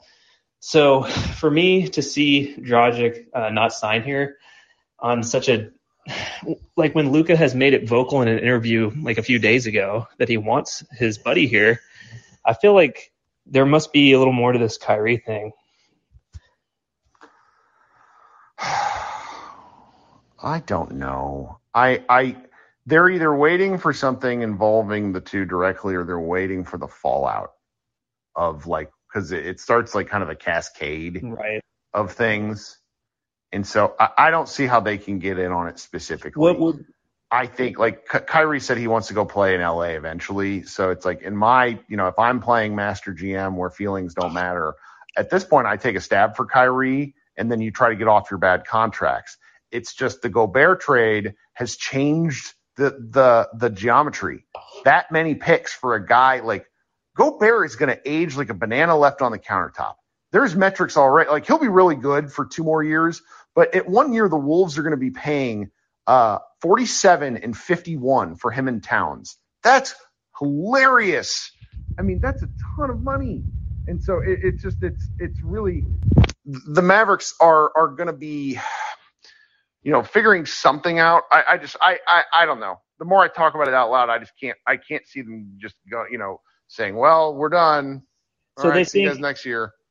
They think maybe history repeats itself and KD goes somewhere and we get the contract that one of those teams is trying to offload, I guess. Maybe. I mean, the Kyrie thing only happens, I think, if the Mavericks can. And the reason I brought up the Gobert, I just remembered I started meandering, is I don't think Dallas, like the Nets would likely want a pick, and I don't think Dallas would be willing to give up any picks for a guy who, in all likelihood, would be a 1-year rental. I mean, he'd probably be a pretty entertaining 1-year rental. Like, it'd be phenomenal for me personally. Like, think about how much we could talk about Kyrie and be really upset at the dumb shit he says while all of a sudden occasionally having like 47-point games where he shoots 9 of 11 from 3. Like, that could be fun, but it seems unlikely. Yeah. Is it safe to assume that Mark and Nico go and get Luka's advice though on decisions like this? Because it feels. No, I don't think that's safe to say. And that's actually really concerning because when you see that Nikola Vujovic had a say in getting Goran to Chicago and like Luka's sitting next to him in Slovenia, and then there's people, and so that leads people to draw one of 2 conclusions. Either 1, Luka doesn't want him there, or 2, the Mavericks don't really care what Luka has to say right now. And I just strongly think and that's not what I mean. It's just they're not going to him quite yet because he's not, until he flexes that muscle, the Mavericks probably don't want him to. Like, I kind of think like LeBron, for example, should have like 2 more championships if he just didn't try to play GM and let other people do the job. It's you get away with your superstar not voicing his or her, concern in a sports franchise for as long as you can. Yeah, that makes sense. I mean, I guess the thought process for them is that they want younger guys. They've got Dinwiddie, who they feel good about coming, another year removed from that injury. But I literally do not know who's running the second unit because I don't think it's going to be Frank. And it just feels like they absolutely have to do something. And they have no money. So, I just feel like there has to be a trade coming. For sure. All right, man. Well, thanks for joining back in, Nick. Yeah. Talk soon, all right? Thanks. Okay, let's go to Lyndon. What's up, Lyndon? Are you really, really ready for Luka and a 50% usage rate? Give Lyndon a second to find the unmute. Hey, Kirk. Sorry, I'm at the gym. I can't talk anymore. I just have one question.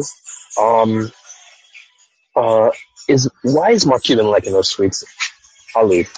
I just want to know why he's liking those tweets. That's all I want to know. He's at his heart, he is one of us, and probably can't help himself. And that at one point makes him exceptionally relatable, and at the other point makes you probably want to pull your hair out. Good, have a good workout, Lyndon. All right, let's go to Cliff. How you doing, Cliff? Hit that unmute one more time for us once you're out of the chat. It's an outstanding profile photo, Cliff. All right, give Cliff just a second, and then we'll move on to our last speaker. All right, Cliff, try to come back up if you want. Let's go to Will. Hey, Will, how you doing? Thanks for waiting. Hey, Kurt. How's it going, It's good. man? What's up? Hold on. Let me open my notes app real quick. I had a few points. That I love wanted it when to, everybody talk gets about. prepared for this. I've only been in one of these, but like I always think about shit that I want to say in these, and then don't end up joining the room at the right time It's or whatever. good process. But, I like the okay. notes. Go ahead. Tell me what you got. first thing that I have on here was this was a fucking gimme. This feels like this should have been easy, or maybe it wasn't, but it felt like, come on, like it was very obvious that Luka wanted him to be here, and this, I don't know.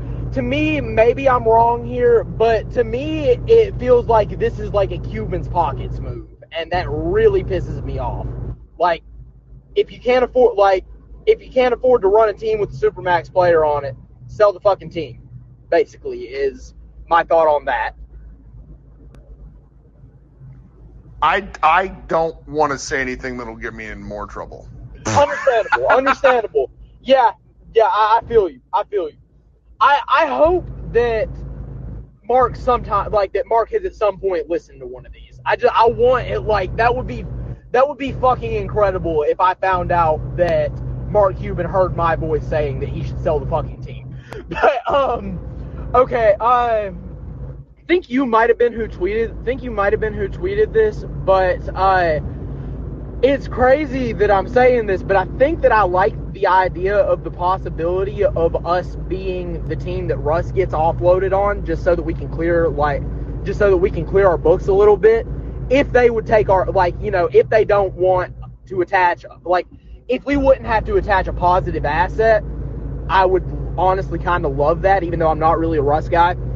I would love that just because it would clear our cap as far as I know. Like that, I don't know a ton about how that shit actually works.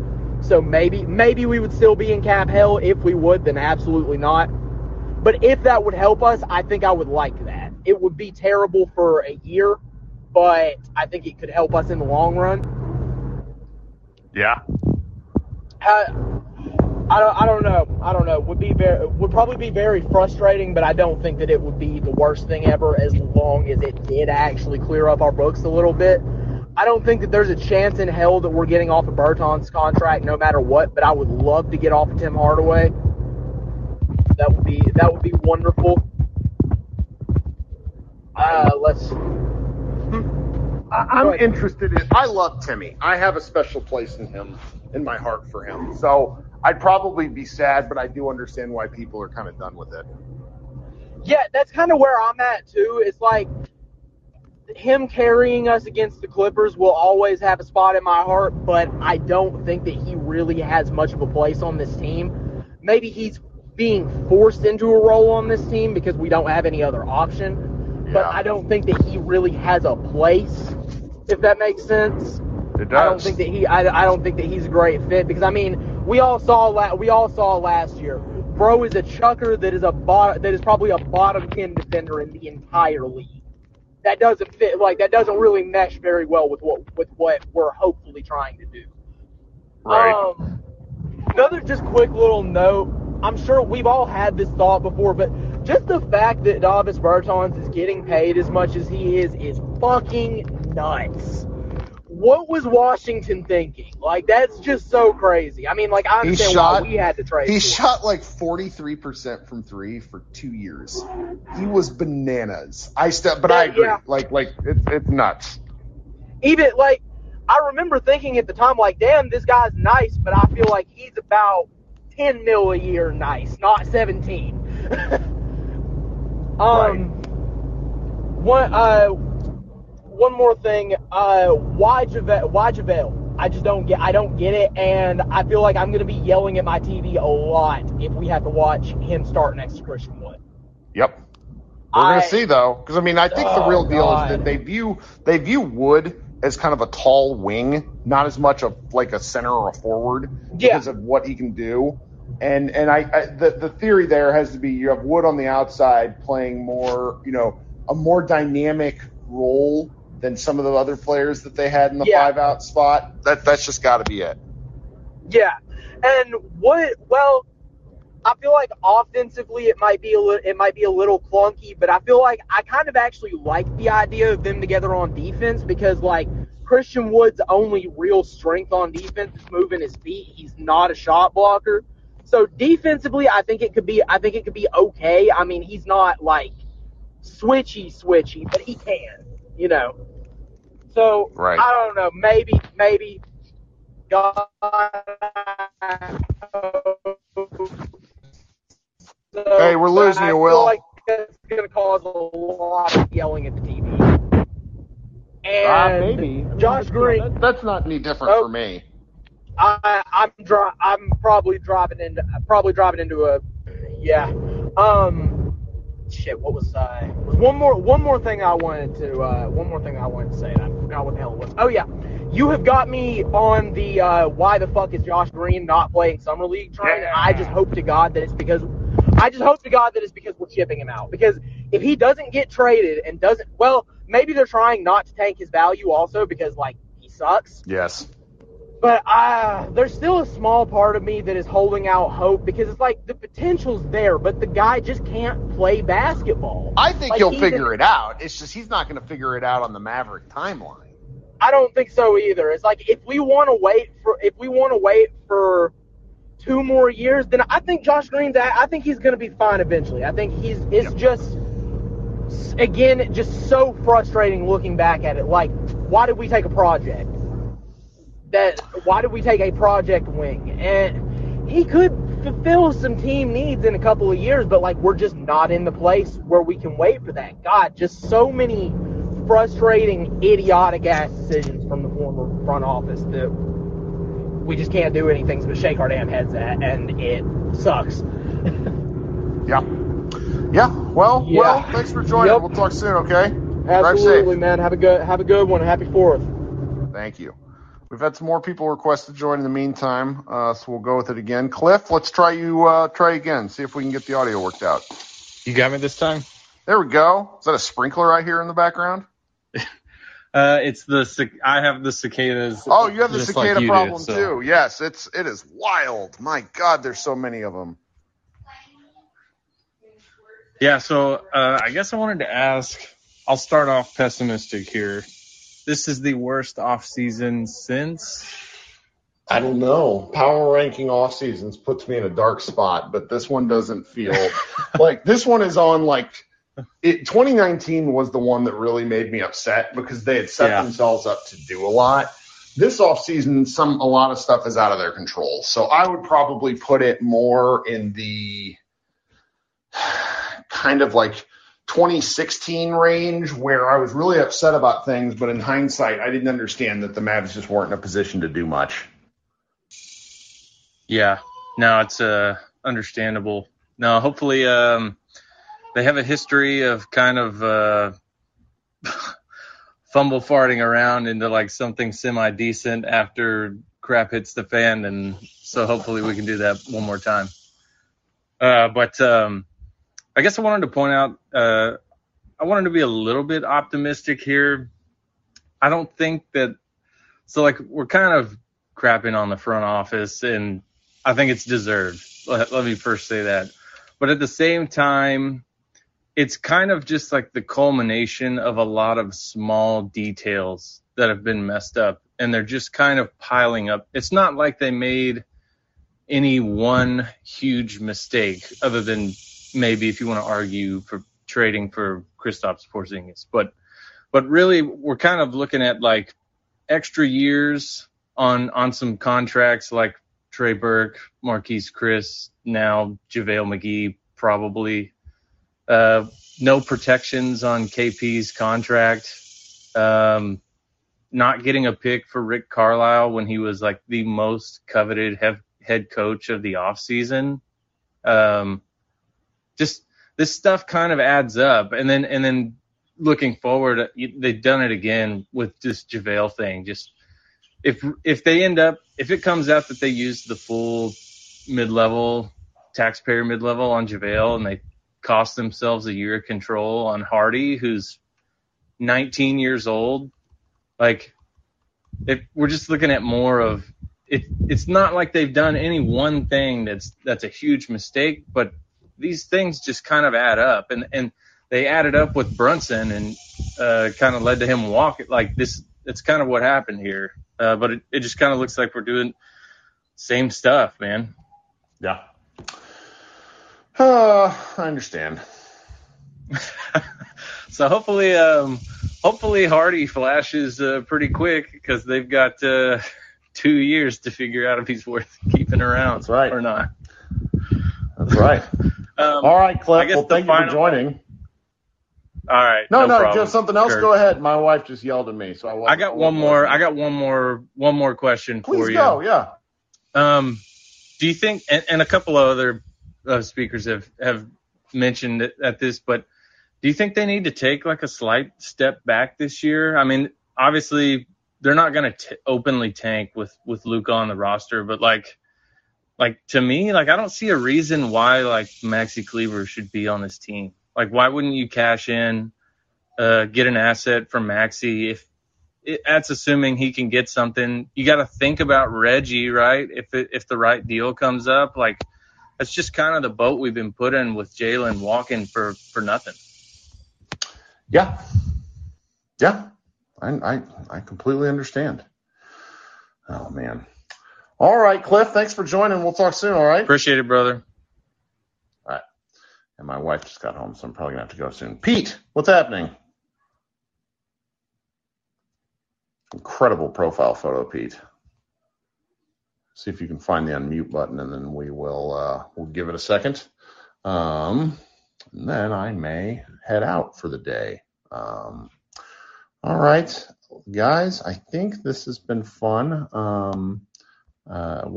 Fun insofar as it can be. I just got a text from friend of the show, Tim Cato, that he would like to join and hang out for a second. So. Let's see what he says and see if he'll be willing to come up here on stage and talk with us for a minute. I think he just discovered that Mark is liking tweets, so maybe we'll see if he joins. Jacob says Tim should announce KD to Dallas. So yeah, guys, I am unclear what's happening. This is great audio because now I've just kind of ran out of stuff to talk about. There's Tim. How you doing, Timmy? What's happening? What's up, Kirk? So I have some breaking news. The Mavericks just traded for Kevin Durant. No, I'm kidding. Sorry. The chat actually said that before you got here. I know. I saw that. Sorry, I'm kidding, guys. I'm joking. This is not a team that has. It's not a team that has the assets to. Do you want to know what might have been? Do you want to know what might have been an asset to get KD to Dallas? A extended Jalen Brunson along with Dorian Finney-Smith and all of their first round picks. Oh boy. But I mean, that never could have happened, right? Probably not. But I mean, I have said this. This is not a new thing I'm saying, but I have said that I do not believe the extension was realistically on the table. Right. Mid-season. I think it's possible, and this is, I guess, a little bit of informed speculation, that the Mavericks didn't offer the extension. I don't believe Jalen would have taken it. But by not offering it, they did indicate, yes, we are viewing you as a tradable player if it came to that, right? That is why they did not offer, and the same went for Dorian. They maintained the flexibility of being able to trade him mid-season. And I'm not saying with certainty that Brunson was mad at that, but I think it's not unreasonable to speculate that a player might see that and be upset by that, right? Yeah. And again, this is kind of how athletes think. It's, every time we talk about analytics and it's like, okay, well, a player, realistically isn't going to overperform their 3-point shooting, stuff like that. Players want to make every shot. The player mindset is fundamentally different than the way we analyze them because, you should want to make every shot. You should want to win every game. Even as obviously analysts, we know that isn't realistic. And so I could see that being I don't think it was the main factor by any means. I think it's down the list. We know all the main factors, or we know what the main factors would be, whether it actually was money or not, or certainly we know that just the New York influence, the family ties, the CAA ties. We know about all that.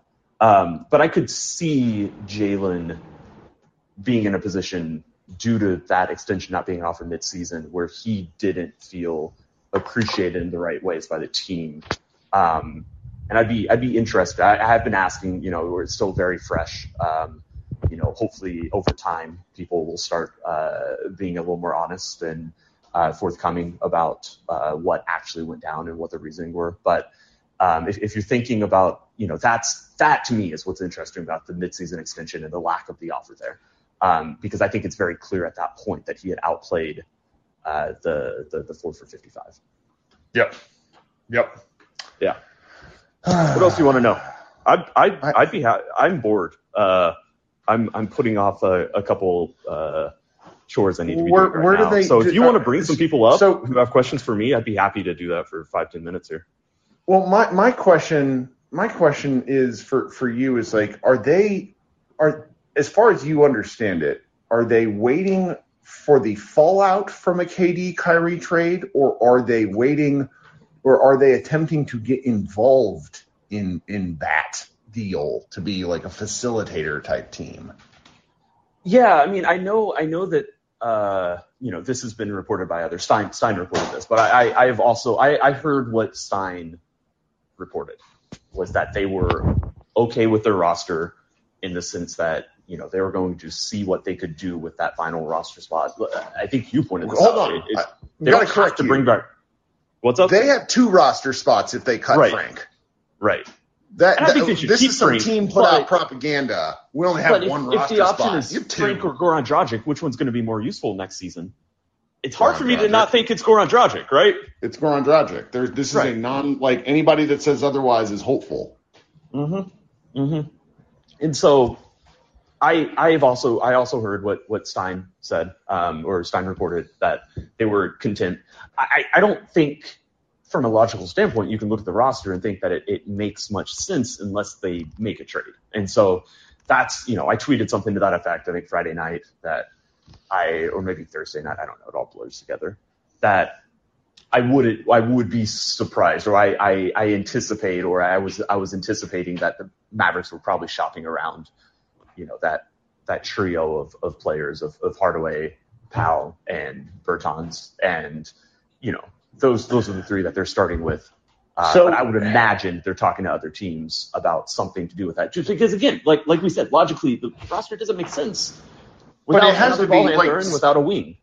Something like that has to be a salary dump, because we just saw Rudy Gobert go for 5 first-round picks, the equivalent. You're offloading those players for picks, and the Mavericks are startlingly starting to look like late-stage Cleveland, where they have to remove, and I'm talking about during LeBron's first run, where they have to move things, like they have to give up future assets to get out from under bad contracts. And we've been talking in here for about 90 minutes where I sort of think that this has quickly evolved into the Mavericks doing a sort of, take your medicine year, where, the West has gotten significantly better. If Kevin Durant moves to Phoenix, which seems to be a I don't want to say likelihood, but it seems like it's progressing towards him, playing a Western Conference team. If Kyrie ends up on the Lakers for Russ for 2 first-round picks or whatever, as the Lakers decide to give up, like the Western Conference is hard, and the Mavericks have taken everybody. It's weird. Like Skins producer Kayfon tweets, whatever. I can't. Kevin is his name. He's like, I just don't get that upset about Brunson and Goran. It's like, but and other people in the Mavs media that are basically like, I'm not getting all bothered by this. Like the Mavericks are taking a step back by default. And there's an argument to be made that even if they had Brunson on the team, they might take a step back just because the West has improved so much. So it's like this is just starting to feel like sort of at least on paper, a really challenging year for Dallas. When all signs were pointing to Brunson coming back to the team, I felt a sense of optimism as an analyst about what they could do with a contract, with a player like Brunson, to use the financial terms, an asset like Brunson. Yep. I hate using those terms. He's a person, but in that sense, like they did have salaries that were like in the right range of money to pair with a legitimate player that other teams would be interested in if they had hypothetically re-signed Brunson. And, like you said, in some filler around the edges, whether it's Dorian, who I know he's as close to being untradeable as anyone is that isn't Luka. But if we're talking Kevin Durant, again, wouldn't have been super realistic, but it's at least, you at least have that conversation. And whether it's Josh Green, whether it's future first round picks, Brunson and salary is a workable trade package for this team, right? Or would have been in a hypothetical scenario where they brought him back. Certainly if they brought him back, they gave him the extension before the season, even more so. But, it was looking like they had a path to a bunch of salary, a bunch of players with the right types of contracts that they could be trade players. But it's harder to see that for all the reasons that we've said. They don't have that much to trade without having a fairly young, interesting point guard, who was kind of like that B tier, trade chip that they could shop around. And so, yeah, I agree. It's a lot more difficult to see how this team, for a while I thought they were setting up purely to work through free agency. But then they go give a contract to JaVale McGee that has a player option in the third year. So it does seem like they've quickly reverted back to the idea that their future team improvement will be trades. That's the only avenue they realistically have available. They don't have draft capital, and they don't have the opportunity to get cap space before, I think, 2024. It's bad. Yeah. And so, but to work. But to be a front office that is working to team build through trades, you have to have things to trade. As I'm saying obvious stuff right here. And without Brunson, I think the outlook of what they have available to them is a lot worse. And so yes, they're probably waiting to see if they can swing in as a third team for one of these two massive deals that we rightly anticipate is coming from Brooklyn. I would imagine that's probably where they're at right now. But it's trickier. Yeah. So I have two sort of related questions. The first question is, are they actually married to Frank Ntilikina? Because I think like him being the roster spot thing, like that's going to drive me crazy because Frank is fine. Frank is replacement level. Then the second question from Jose in the chat was, why is Green sitting out of Summer League? I'll go second question first. I have no clue. They've always been very coy. That's not the right word. They've been hesitant to get their, like Josh Green didn't play last year, and which was embarrassing. I don't know why he didn't play last year, and I don't quite understand why he's not playing this year. It would seem to make sense to me for him to be playing. So somebody made the I haven't point. asked around. I can't. Someone made the point earlier of like they're concerned about him continuing to drive his value down, and I think there's something to that. Because a third-year player that struggles in summer league is essentially on his way out. Like Tim and I have seen some brutal summer leagues. The Ricky Lito experience is probably one of my favorites, where it's just like that guy in his second and third year, he just couldn't do anything. He wasn't a good basketball player at the NBA level. So I think that's fair. I think that could be the reason. It is something I'll making a mental note right now. I'll ask about that and see if there is a clear reason or not. I would agree that I am fairly pessimistic about Josh Green as a viable rotation player in the coming years. But even from an optimist standpoint, Summer League is not a good, his skill set doesn't fit perfectly with what Summer League basketball is, right? Sure. At this point, what he does well is very, very complimentary and feeding off other players. So it could be that. The other question was Ntilikina. I mean, I think they should keep Ntilikina. I think he's young. He's 24, right? Like, he's younger than Brunson. I think that's a good player, a good type of player, a good archetype of player to have on your roster. I think it's worth keeping players like that around. I don't know if I agree with the decision that it should come at the expense of Dragic. Yeah. Which again, if we're thinking logically here, it does really seem like it sets up for a trade. Like they have to have something in mind. I'm with you guys. I'm with, I've seen Matt's, I've been reading Matt's Twitter. Obviously I'm online. I've been tweeting in a couple days, but I agree that if this is it, if all they get is a bargain bin wing, as extra depth, or a bargain bin point guard, if that's the conclusion of their summer, it's bad. I don't think this was not an effective or productive free agency. So I'm still logically thinking, holding on to the idea that they probably have more coming. So my next and understanding, I'm thinking about these questions of things I don't want to. Please just tell me if you don't want to answer this. Yeah. One of the narratives that I have been that has actually been driving me insane is that Nico Harrison came in to run the Mavericks, and I have been a fan of this team for far too long to think that Mark Cuban cedes any control. As far as you understand it, is it still a very much a group decision-making thing between head coach, GM, and owner, or is Nico Harrison the kind of like the captain of the ship with Michael Finley as his first mate? Yeah, I mean, I believe that Nico's main strengths, the what he brings most to the Mavericks, is a level of professional organization that they have never had. Actual job responsibilities, and people right. You have you have an office manager, and I'm just being facetious here, but it's it really sounded like Donnie Nelson's front office was the Wild West of insanity, where people didn't know who to call to make trade discussions. Right.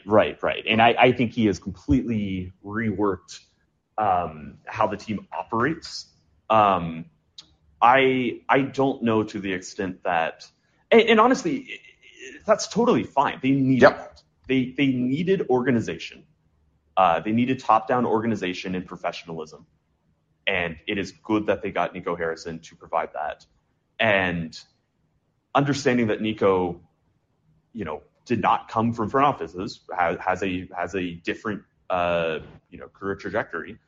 I don't think you need to bring in a person like that and then say, this is going to be the person who provides basketball ideas to be executed, as much as being the top-down orchestrator and someone who collects all the information that is provided to him by others and then makes what the logical decision is based off that info. I think that is a perfectly valid way for Nico's role to operate. I get the sense to some degree it is like that. I don't know to what extent. Obviously, we all saw the video that Mark tweeted. He's always in the room. So, I think it would be silly to think that, he doesn't have the same amount of influence he's always had, as is his right and as has been his, his MO over the years. Yep. Okay. But yeah, who is most driving where the discussions go? I think is a very good question that I don't have a. I mean, I think it probably has certainly to be not on a Spotify Live. Yeah. Yeah. If I'm just. That answers my question, and basically, and as a fan, I will say I am okay with that, because right. I will draw back to Cuban always saying to me, wouldn't you do this if you own the team? And the answer is yeah, okay, I get it. Maybe one day if he finds something different, it's a different story. All right, I want to say, I saw a really good question in here. Do the Mavericks extend our guy Maxi Kleber? That's a good question. I don't have a sense of that yet. That I could say with reported intel, whether they do or not. There's no rush to do it, right? Right. I feel like the whole year, basically. Yeah, exactly. It feels like every free agency, and you can't trade him if you extend him. Right.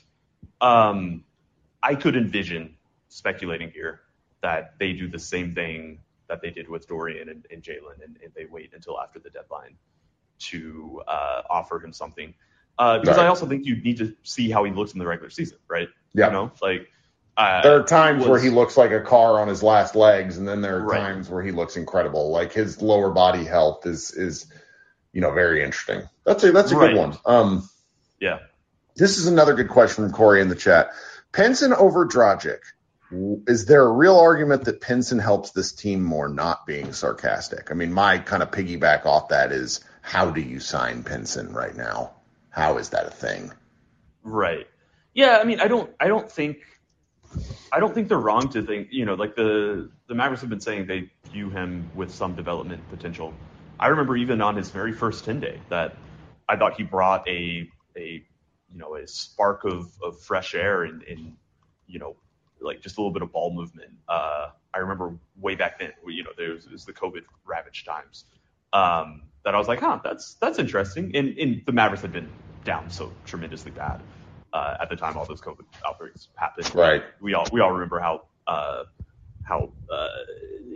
watching those games felt like suffering. Like you were just being masochistic. Masochistic, yes, very painful. Masochistic. Thank you. I can write. No, I can't say any word right. Are you kidding me? Oh. Okay. Yeah. Well, what are words anyway? I don't think they're wrong to believe there's some development potential. I do. Know.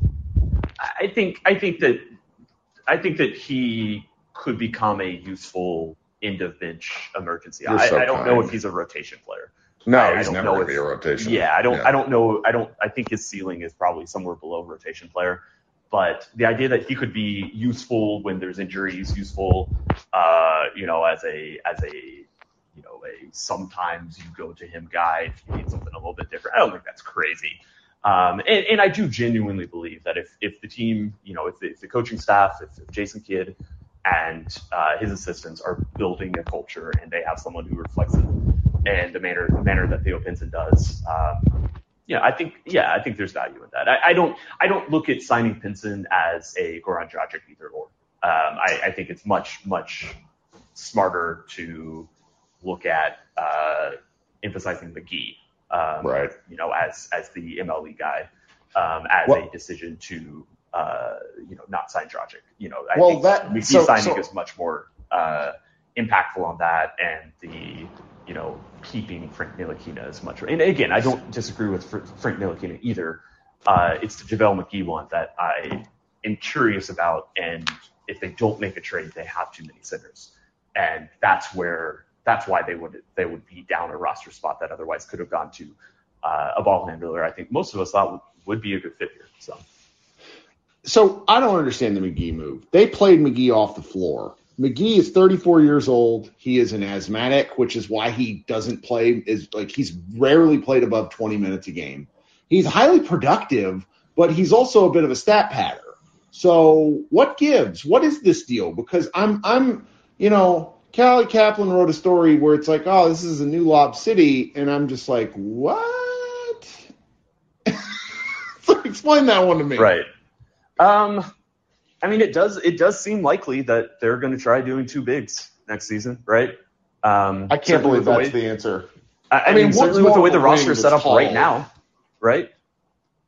Yeah, Wood is more of a wing that's tall, if we're honest. Right. So it's like he brings, like, to use football terminology, like Wood in theory is a player who can he's more multiple. Like Wood can put the ball on the floor, shoot, pass. He can do a little everything. It's just he's never done it in a productive situation. So it's like, I guess I get it. I'm still just like wigging out because, again, it's JaVale McGee. Right. It's very easy to project what Christian Wood would be on the Mavericks if he was their starting five. It's not crazy to think that he could be successful at the four, but it's much less of a guarantee. I guess that's the way I would view it, right? Yeah. Like, you are putting a lot of faith into a player to be if you're going to play Twin Towers at almost all times, you're putting a lot of faith into a player who has not fully earned that faith. And they might be right, but they might not be. And him as a five, I felt very confident that was going to be successful, that we knew where the drawbacks could be and they could outweigh the pros. But I thought the pros of Christian Wood as a small ball five or not even a small ball 5. He's a great rebounder as a stretch 5. I thought the pros and the ways that would work, they seemed very clear to me. I'm just much less clear if that's not the plan, whether it's going to be successful. I think it could be, but I think it's a gamble, and I don't know why a team that just went to the conference finals would feel the need to make big swings and gambles in that way. Again, this could all be clarified if they make a trade, and then all of a sudden, if your big rotation doesn't have Dwight Powell in it, then that's probably a pretty workable big man rotation. But as of right now, if they truly are content, if a trade doesn't materialize with taking this roster into the regular season, presumably filling the last contract with what seems like they're thinking more wing than guard. I don't know. I don't feel if that's what they do, I don't feel they learned the right lessons from the loss to the Warriors. Because Luka's going to have like a 44% usage rate. Right. Yeah. Like the whole, this whole thing has been like, oh, look, wait till Luka gets in shape. It's like they keep asking him to, they need him to be in a level of shape that, for what they're going to ask of him if this is the roster that I don't know if anybody can reach. Like, you want him to start running marathons on the side, actually, no national team for you. You're going to become a distance runner because we're going to ask you to run that much on. I don't know, man. Again, logically, it still feels like a trade is what would make this make more sense. But I do sort of believe that they might just take this roster into the regular season. I don't think that's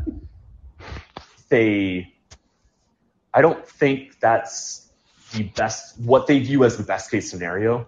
But when you're trying to build through trades, it is dependent on everybody else. And they do not have the right set of players to, be an obvious player in trades, even though they certainly could still be successful and pull off something that does make this roster make more sense. Well, Tim, thank you for your time. My wife is telling me I have to go. So everyone, have a nice Sunday and enjoy your 4th of July and be safe. Make sure that you have all 10 fingers tomorrow and on Tuesday. And we'll reconvene at some point. Tim and I will probably see each other at Summer League, and maybe we'll do something there. Who knows? Oh, wait, you're going to Summer League? Oh, yeah. I'm out. You're out? Well, now that I know that you're going to be there, yeah. Oh, yeah. We did that cool live show last time in y'all's. Do you remember that? Like the one that was videotaped? It was a good setup. Cool. It was a good setup. I'll see if we have something like that, and I'll bring you on the pod again. We'll make it talk soon. Summer League transition. All right, see you, dude. That's right. Bye.